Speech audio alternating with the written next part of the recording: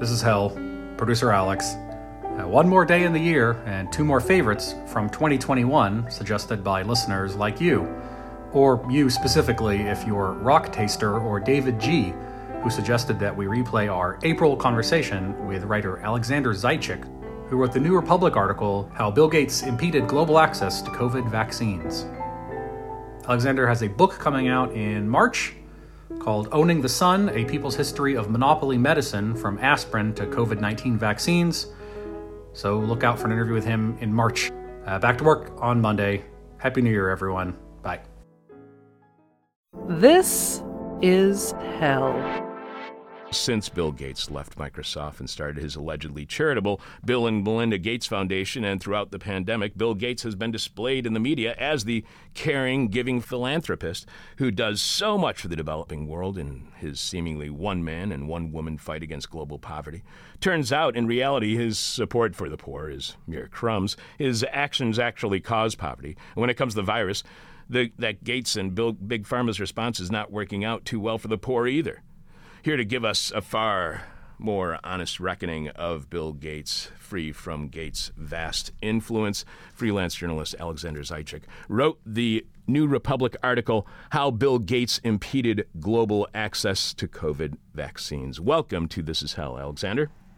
Good to be here, Chuck. How you doing? Good. Alexander is the author of the 2016 book, The Gilded Rage, A Wild Ride Through Trump's America, and 2010's Common Nonsense.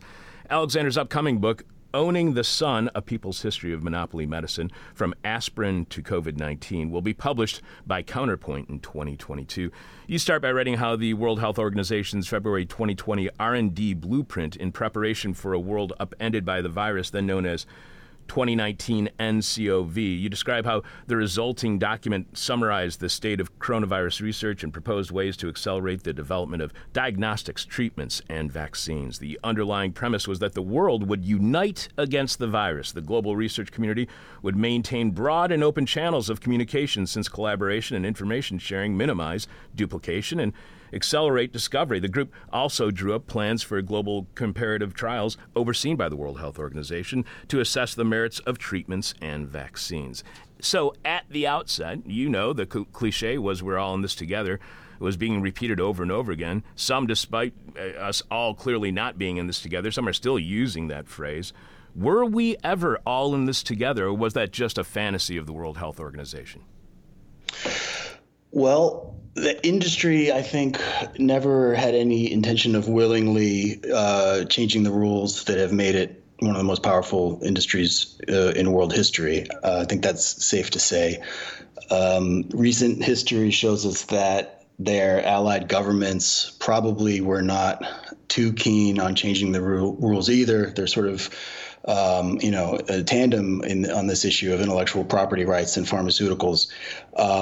But there was a space for sort of pushing them into line with the consensus that was developing among public health experts and the research community that the rules should be suspended given the enormity of the crisis and the scale of work that had to be done rather quickly to get a handle on it. So there was a moment where it looked possible, sort of, a space where that could have been seized and that future could have been built.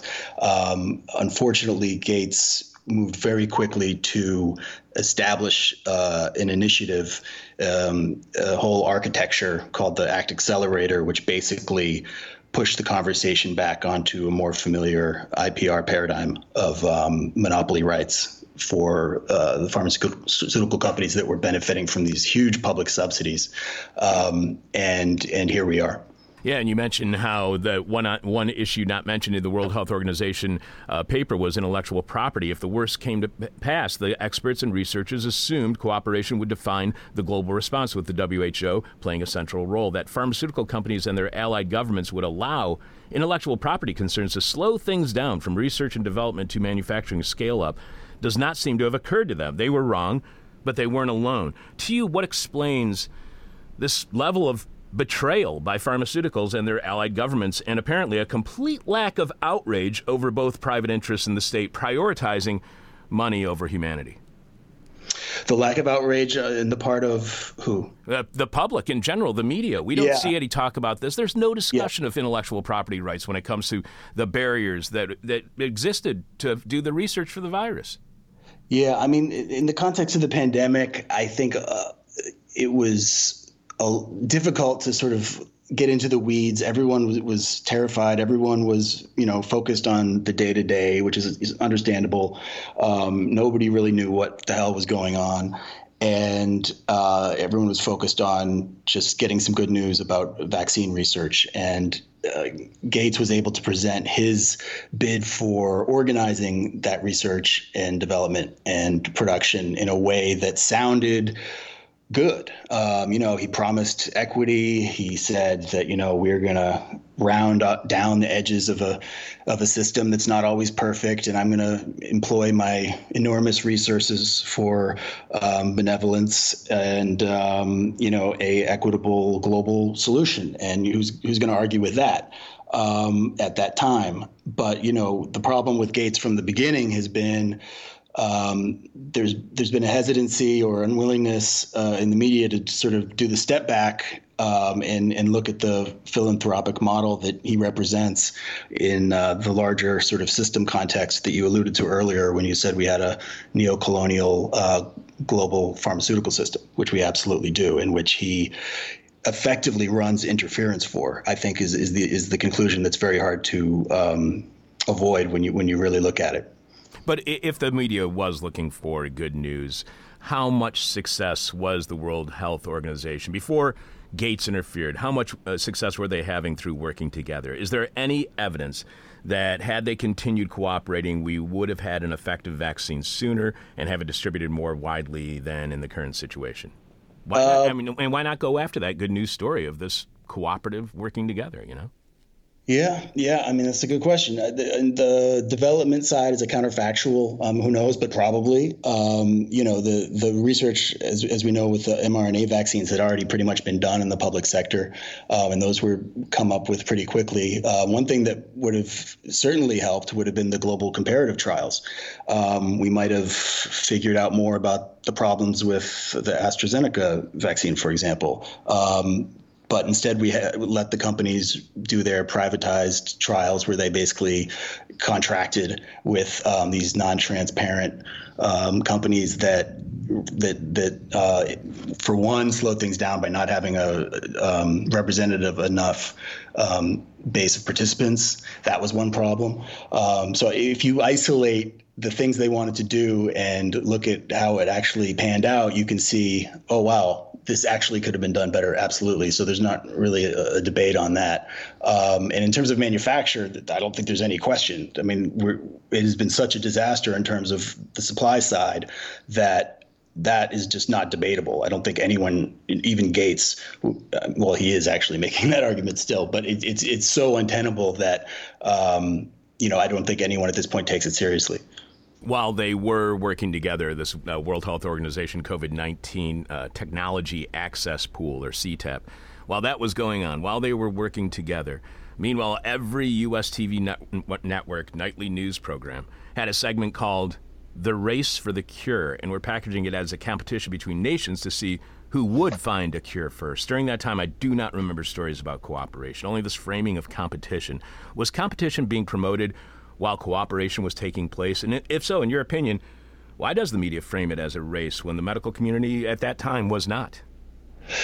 Well, on the media point, I don't think you can avoid reckoning with the fact that pharma is, one of the biggest ad buyers, if you're talking about television, that there is. And then you've also got the fact that the race for the vaccine, quote unquote, kind of fed into the whole Russia narrative, Russia, China. It was, it fit into the sort of usual frames.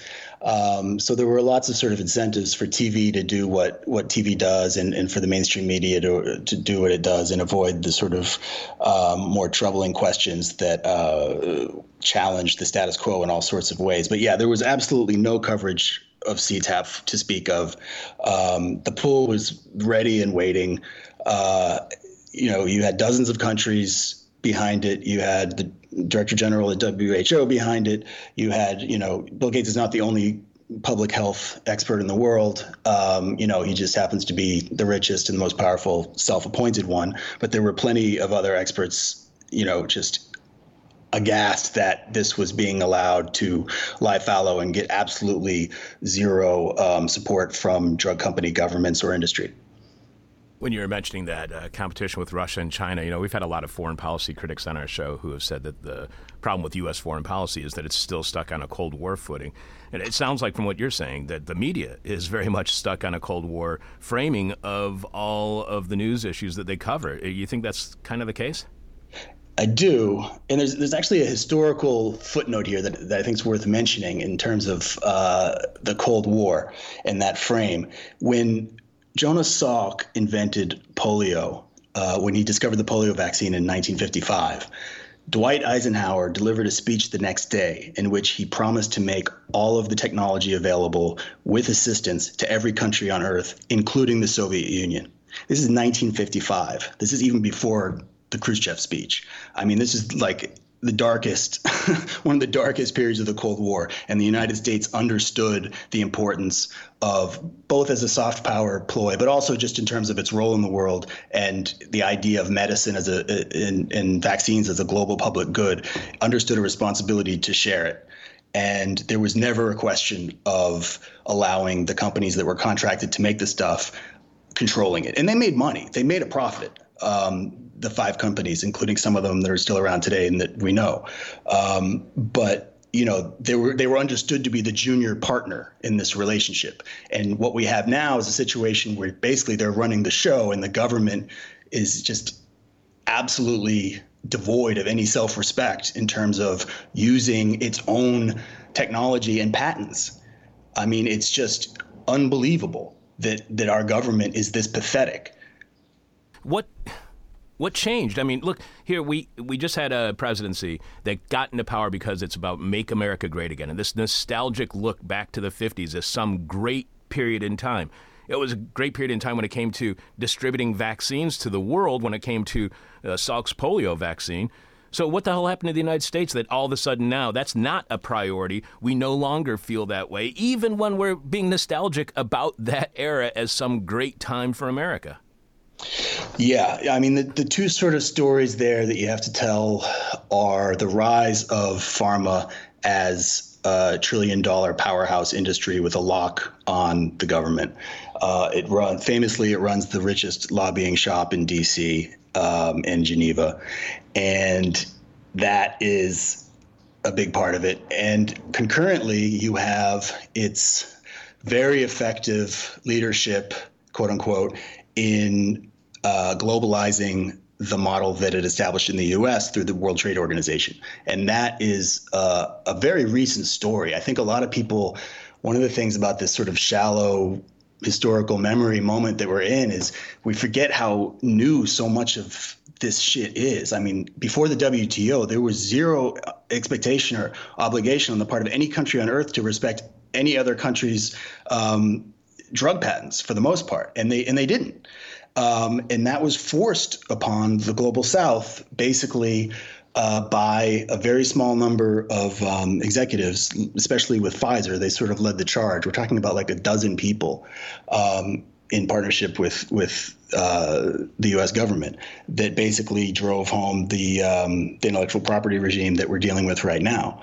And that was a fight that lasted a long time. There was a rearguard battle that led by India, Brazil, and a lot of other large countries in the global South that finally they lost because, the U.S. was at the peak of its post-Cold War power. And they basically said, look, if you want access to our markets, if you want development funds, you're going to sign on this dotted line. And they eventually did. And, when you talk to the negotiators from these countries about those days, they inevitably pause and choke up in either like grief or rage because they knew exactly what they were signing in 1994, which went into effect the next year. And that was a death warrant for millions of people. And then, of course, with the global AIDS crisis, especially in Africa, 5 years later, that was borne out. And anyone could have seen that coming, and everyone did see it coming, in fact. And that was a huge global debate at the time. Remember Battle in Seattle in 1999, the WTO. That's what this was about. We were having the same conversation in the context of a different pandemic. And one of the things about 9/11 that was so tragic was it completely derailed all of that. And now we're having to sort of relearn this history and these lessons and go back to sort of the starting line. But, there were people fighting in the streets and tear gas over this issue not all that long ago, because it's completely obscene, it's completely immoral, it's dictated from above. It's not natural. There's nothing that says scientific knowledge should be or is a natural property right. I mean, if anything, all the evidence points in the other direction.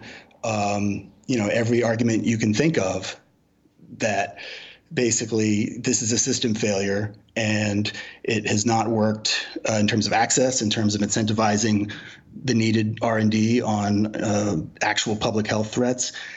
But here we are thinking this is just like the state of things, and without this system, we're never going to have a new medicine again, and we're going to go back to the dark ages.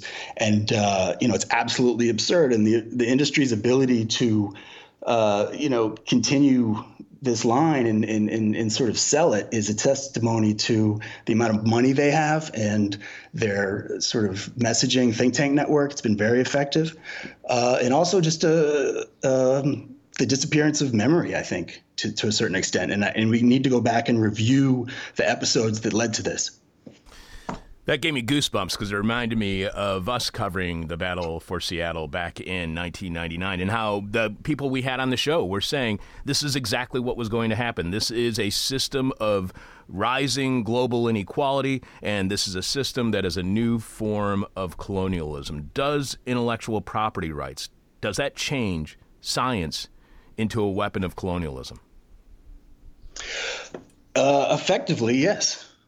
Yeah. I mean, it's hard to avoid precisely that conclusion, because the companies are mostly based in a handful of Western countries, which are the richest countries in the world, which became that way through this enormous historical, centuries-long wealth transfer, which now takes different forms. And one of them is intellectual property around different forms of knowledge monopolies, of which drugs is the most consequential. You write that by late May of last year and the launch of the WHO COVID-19 Technology Access Pool, however, the optimism and sense of possibility that defined the early days were long gone. Advocates for pooling and open science, who seemed ascendant and even unstoppable that winter, confronted the possibility they'd been outmatched and outmaneuvered by the most powerful man in global public health, and that person is Bill Gates. Gates' involvement in the quest to find a vaccine has been glorified by some with an idea that he would actually find the cure himself, while others have gone so far as to believe Gates himself is behind the pandemic, actually causing the outbreak in some scheme to get rich. To you, what explains these kind of cartoonish caricatures taking hold in the popular discussion and debate, but not a discussion of intellectual property? Well, I mean, the picture we have of Gates is very much a picture of his own creation. I mean, like the industry that he's aligned with, he spends an awful lot of time and money on image management. And in some sense, his whole second career in public health was this epic reputation laundering event. I mean, don't forget, before he shifted over in 2000, after stepping down from CEO of Microsoft, he was widely loathed as a ruthless monopolist, being sued on 2 continents. So, he has been very careful about making sure that his obituary reads something else. And he spends a lot of money on it. I don't even really cover public health, but I can't tell you how many junkets I've had forwarded to me for some Gates initiative. And a lot of people go on these junkets, and a lot of journalists sort of, are fatigued by him and buy into this benevolent philanthropy model that, we've always kind of been susceptible to in this country, especially in elite media.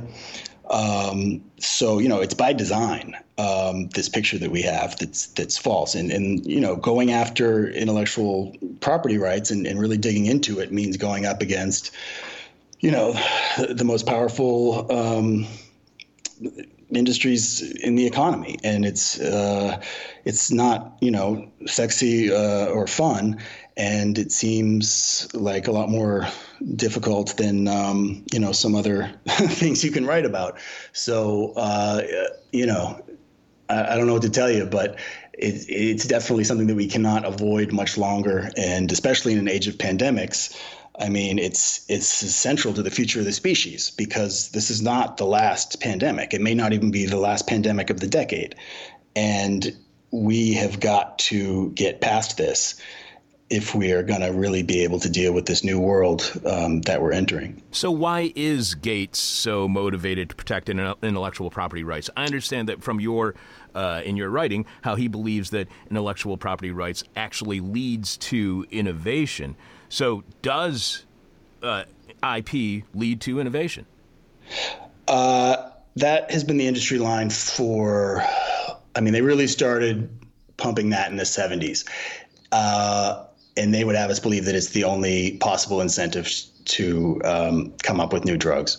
There are any number of models that can incentivize new drugs. And we know this because industry even uses them. They have prize money competition. They have, other countries have different systems. We have a public sector that is extremely innovative, in which intellectual property rights are secondary because most of the breakthroughs are coming in the basic research level. So yes, there's all sorts of things we can do. And you can even go back before patent systems existed. Again, this is relatively new. Most of Europe did not have a patent system until late in the 19th century, and they didn't have drug patents until the 1970s. Like, never mind the WTO. Spain and the Netherlands, they did not have drug patents until late into the 20th century. They thought they were crazy. And their scientists were still coming up with some pretty good material. And somehow, Louis Pasteur invented, modern immunology. So, yeah, I think we can have innovation without knowledge monopolies. I don't think that's a question. You write about Gates' dedication to monopoly medicine surviving the pandemic, even before he and his foundation's officers began to say so publicly. Is it possible to break up monopoly medicine so we do not have this slow response after the next inevitable outbreak or a virus that becomes pandemic? Can antitrust laws here in the United States break up monopoly medicine, or is monopoly medicine protected now by the World Trade Organization? Yeah, those are two different levels you'd have to deal with. In the U.S. context, absolutely, they can be broken up. These are politically constructed things, and they can be deconstructed. We have public interest triggers written into patent law. There's 3 or 4 different laws between patent code and between legislation that funds basic research through the NIH that allow the U.S. to come in and basically take IP in the public interest. It's just not used. Bayh-Dole, which was the sort of landmark law in 1980 that formed a conveyor belt of government science into the private sector, has very clear public interest march-in language. Not been used once. The glass is pristine on that. So yeah, it's a question of political will. And in the WTO, same thing. TRIPS is a council within the WTO, and it doesn't have to be. And within that council right now, you have a very serious challenge to all of the IP laws that it usually enforces. They're not even asking to get rid of it forever. What the challenge is to the TRIPS regime taking place now is just for the duration of the pandemic. And the companies and allied governments, including our own so far, are refusing even that. Because of the example it might set. And I think that's important to keep in mind is one of the reasons why Gates and industry is so against lifting IP rights for a short period or having a moratorium is because of the example it sets. And once people realize wait a second, if we can do this now, why can't we do this all the time? And then it just starts to lead to all sorts of uncomfortable questions and unraveling potentially, and they're terrified of that above all else. So what happens to Bill Gates' wealth if intellectual property rights no longer exist? Does he have a conflict of interest here where that is what his wealth is based upon? He's not going to end up in a homeless shelter no matter what. I don't think this is a question of his personal wealth at all. To go back to your question about what's motivating him on this, I do think it's in his sort of DNA. I think it's one of his, earliest. It's kind of in the sort of Bill Gates movie that may be made one day, like the Rosebud in that movie will be some sort of like homespun wisdom that his dad told him about the free market and the importance of, something like that. Like since he was a little kid, a little prep school kid, he's been raging against the open source anarchists when he was tinkering with his first software program. He hated the hippies, hated them. He was publishing these letters against the hobbyists. I mean, that's like who he is from day one. And what's really going on there psychologically, who knows? But I do not doubt that commitment is sincere. And for him to come around to accepting that it's a disaster and that it's maybe attention that he's devoted his life to solving these problems while also reinforcing the system that creates these problems, I don't think he's ready to do that because his head might explode. And, beyond that, like, I don't really care what's going on inside Bill Gates' head because this is a political problem that needs to be solved politically. And that is a question of mobilizing a whole lot of people into a whole lot of, grassroots energy like we saw in the late 90s around the African AIDS crisis, which was very effective and moved the chains on this conversation farther than it's ever been moved. We need to get back to that mentality and have a very clear understanding as we do that, the role of philanthropy and Bill Gates in particular. It's just stunning that somebody who has like daddy issues is causing people to die right now and causing inequality all over the world. How does one person get that kind of power? How does Bill Gates get the power to change the entire way that the vaccine is going to be created and distributed to the entire world? How does he have that say so over everything? Well, I mean, the source of his power is, of course, extremely ruthless, anti-competitive practices in the 80s and 90s, and also the adoption of the WTO regime, which enforced, Microsoft's monopoly around the world. So that's obviously where it comes from. That's the basis of his billions. And then once he had the billions, he started to spread it around. And he bought a lot of goodwill. He bought a lot of media time. And he also did some things that in concrete terms are undeniably good. I mean, his malaria work, for example, in absolute terms is a good contribution to the world. But if you stop there, that's where the problem begins. And he has effectively deployed his wealth to make sure that people stop there.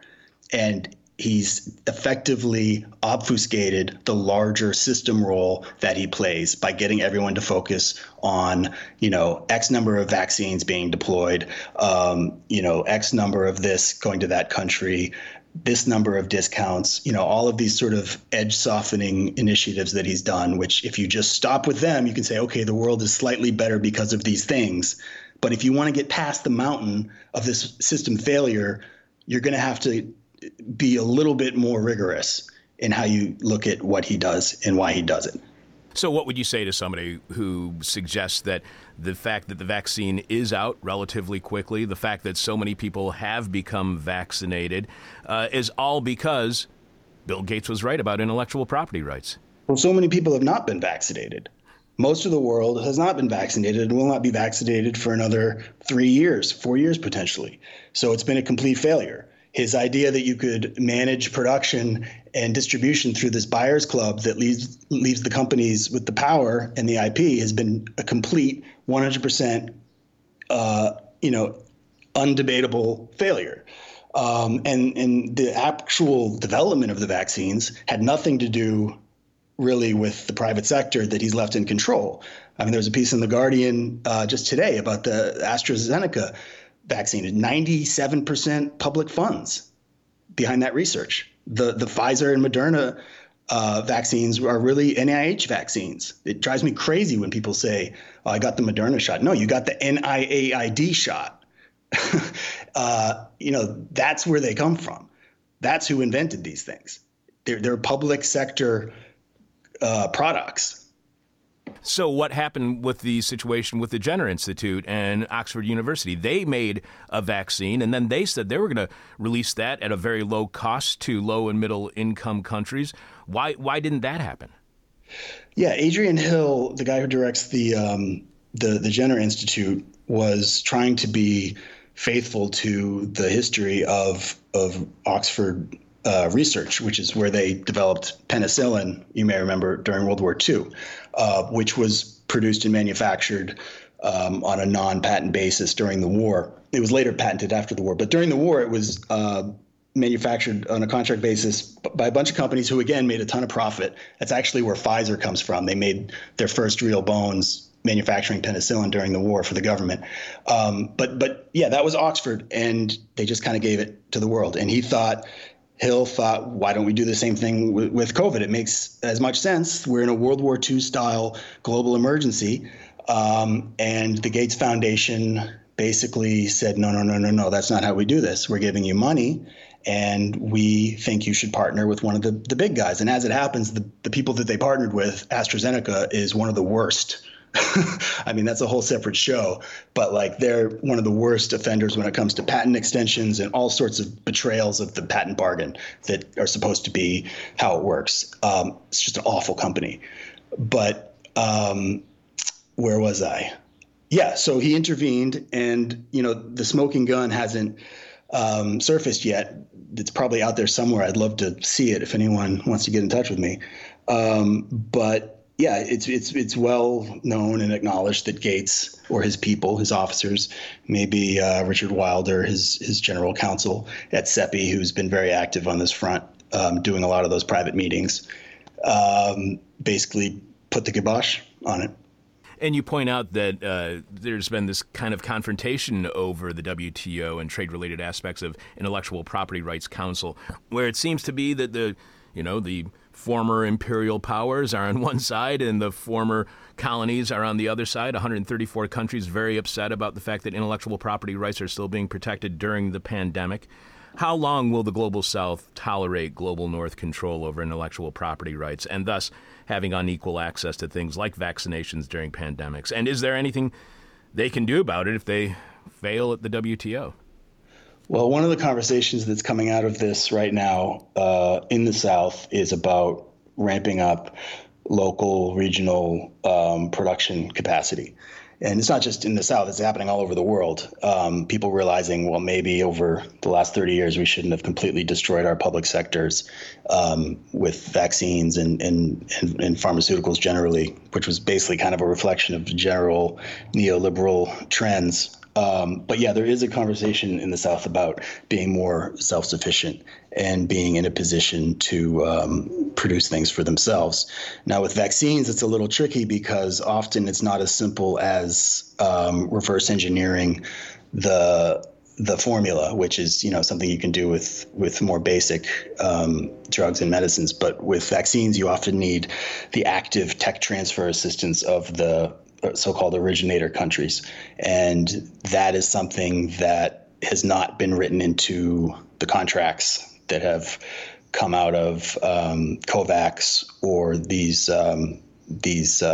state industry contracts that you saw, for example, in Operation Warp Speed. And there were people screaming for those contracts to include mandatory tech transfer at the time.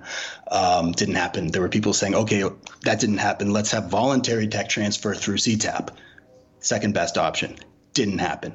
And now you're having the reality of this disaster that's unavoidable. So Gates is now sort of tiptoeing into the tech transfer issue. He just had a meeting with industry at virtual meeting organized by the Chatham House in London on this issue. And it was basically him and his organizations and industry. Tedros, the Director General of the WHO, didn't even show up.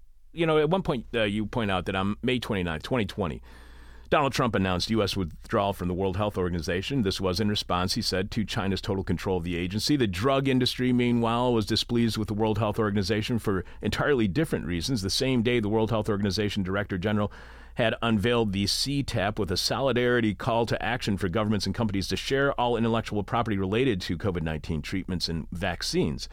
So who had more control over the World Health Organization when Trump left did I lose him again? Yeah, we lost. Jeez. It actually might be on us. Really? Yeah, give me 1 sec. Let's try it. Alexander, are you there? I'm here. Oh, sweet. So who had more control over the World Health Organization when Trump left the organization because he believed it was controlled by China? Was it China or the Bill and Melinda Gates Foundation? Oh, I don't think there's any question that the Gates Foundation is the biggest, single influence at the World Health Organization.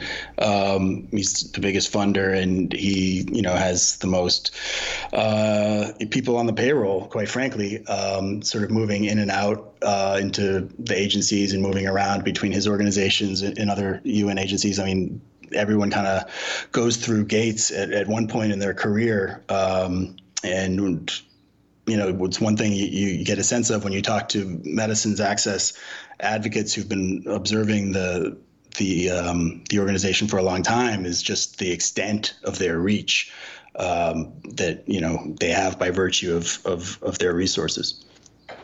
How much of the concept of open source, because it seems like this is the way that Bill Gates views it, he sees it as kind of a threat to capitalism. How much does the global economy depend upon intellectual property rights and keeping any ideas of open source, any kind of those ideas in check? There's sectors of the economy who are, dependent on it for the size of their bottom line. And pharmaceuticals is by far and away number one. They have the thickest profit margin of any industry on earth. And clearly that is a result of they're all monopoly profits. They could still be profitable without monopolies, and they used to be profitable when they were just making medicine. You can make things and sell them at a profit without making billions and billions of dollars, which, by the way, is not being plowed back into R&D for the most part, but is going into marketing and things like stock buybacks increasingly. So yeah, it's a source of wealth and power for some industries. Entertainment, software, and pharmaceuticals are still sort of in the lead in bio, and they're the ones who wrote these rules. Again, not all that long ago, a quarter century ago, reckoning with that fact is kind of the starting line for this conversation. And you write of Gates' plan, the biggest and most consequential aim, as you were just pointing out, COVAX, proposed to subsidize vaccine deals with poor countries through donations by and sales to richer ones. The goal was always limited. It aimed to provide vaccines for up to 20% of the population in low to middle income countries. So why does this process that Gates seems to have of just paying lip service to the low and middle income countries, why does that lip service work? Well, if you assume that the world can't possibly be any better than it is, and the system we have is the best of all possible worlds, then again, in absolute terms, any contribution that's above zero is to be lauded and celebrated. If you live in a country that's going to have zero vaccines and a COVAX plane shows up with 10 million vaccines, even though it's going to, take care of 0.01% of your population, I guess that's a good thing, especially if you're, a frontline nurse or in the royal family. But, if you step back and say, okay, what would have happened if we had taken scale up seriously a year ago and done everything possible to make sure every factory that could be making vaccines was making them? Instead of 40 million, it might be a much, much higher number. So taking the contribution in absolute terms versus looking at larger system effects is really the choice here. And it's one that the media has just failed on again and again and again. We were talking about colonialism when it comes to intellectual property rights. You also point out that during the HIV era in Africa, you write that since they could not be, the pharmaceuticals argued about people in South Africa, since they could not be relied on to take their medicines on a schedule, giving Africans access to the drugs would allow for the emergence of drug-resistant HIV variants, according to industry and its government and media allies. Are defenses of patents rooted not only in colonialism, but in stereotypes of the political South? Are patents and their thinking grounded in not only racism, colonialism, but white supremacy and privilege? That argument certainly was. I don't. The systems of power that they represent, yes. But in terms, I don't think there's anything inherently racist about a patent. They're just not a good idea when it comes to medicines from a equity, justice, or R&D perspective. But that argument that was used at that time, it's shocking in retrospect to think how widespread that was. After the article came out, someone sent me a link to a West Wing episode, a show that I never watched, but apparently is quite horrible and is responsible for a lot of the bad things in the world. And they repeat that argument with this somber tone, like it was a conversation stopper, like it was just settled the matter, which was surprising to me. But when you go back and look at that time, you have not just industry and high-level government officials making that case, but also people in the media. And I mentioned Andrew Sullivan, who was making that case repeatedly in his blog in the late 90s, early 2000s. And it turned out that he was accepting funding under the table from pharma the whole time. And then when he got caught, he basically said, I have nothing to be ashamed of. There's nothing wrong with this. And the fact that New York, I know this is a little bit of a diversion here, but the fact that New York Magazine hired him after that happened and it was well known is just, tells you everything you need to know. And the fact that people still take that guy seriously is just, I don't even know what to say. Yeah, neither do I. So I think I was having that conversation with Alex Coburn like 20 years ago. You point out the artificial shortage of vaccines is primarily caused by the inappropriate use of intellectual property rights. So I just want to make sure that people understand this. How is there an artificial shortage of vaccines right now? And is that shortage intentional? I don't think anyone would want there to be less vaccines, although you could make an argument that less vaccines results in a higher price, and controlling the market involves a shortage aspect. Yes. So from the point of view of industry, there's a relationship between supply and price. You can't, it's just basic capitalism. They want to talk about capitalism. Let's talk about capitalism. There you go. Would supply be better? Would the supply crisis be less serious if we had taken production more seriously at the beginning and not let IP slow it down? Absolutely. There were lots of people saying, hey, over here, like in places like Bangladesh. This goes back to your racism question. You know what, Chuck? I think that actually deserves more attention. Places like Bangladesh said, we can make this stuff. We can do one of these vaccines that are ready to come online. And Gates and a lot of governments were like, maybe you can't do it up to snuff. This is really complicated stuff. So there was a certain amount of condescension that was sort of dripping with, I think, racism or northern superiority there that came into play, absolutely, and is still coming into play. They're still using this very condescending language about how complicated these vaccines are to make and how everything has to be up to Western standards and up to snuff. But the generics industry in the South actually makes those same product lines make a lot of the name brand drugs that we buy. So that argument has always been a little bit disingenuous. They use the same factories. They just put it in different bottles, and it's good enough for them to sell at the monopoly prices. But then when it challenges their interests, they say, oh, wait, you don't want anything from these factories. So that's something that people should keep in mind. But yeah, absolutely, the supply crisis would not be as bad as it is had IP not been allowed to slow down, ramp and scale up a year ago. I mean, we lost a crucial year because of this. So whatever happens down the line, we lost the crucial year, and that is something that we're going to have to come to terms with. One last question for you. We've been speaking with freelance journalist Alexander Zaitchik, who wrote the New Republic article, How Bill Gates Impeded Global Access to COVID Vaccines. Alexander's upcoming book, Owning the Sun, A People's History of Monopoly Medicine, From Aspirin to COVID-19, will be published next year in 2022. One last question for you, Alexander, and as we do with all of our guests, our final question is what we call the question from hell, the question we hate to ask, you might hate to answer, our audience is going to hate your response. Did your writing or research have any impact on your decision to get the vaccine or not? No. Why not? No. Because I'm getting my second Pfizer dose today, and I'm freaking out because, Pfizer, as you're pointing out, they led the WTO charge for intellectual property rights. Yeah, that's... I'm sitting there waiting for a Pfizer shot. It's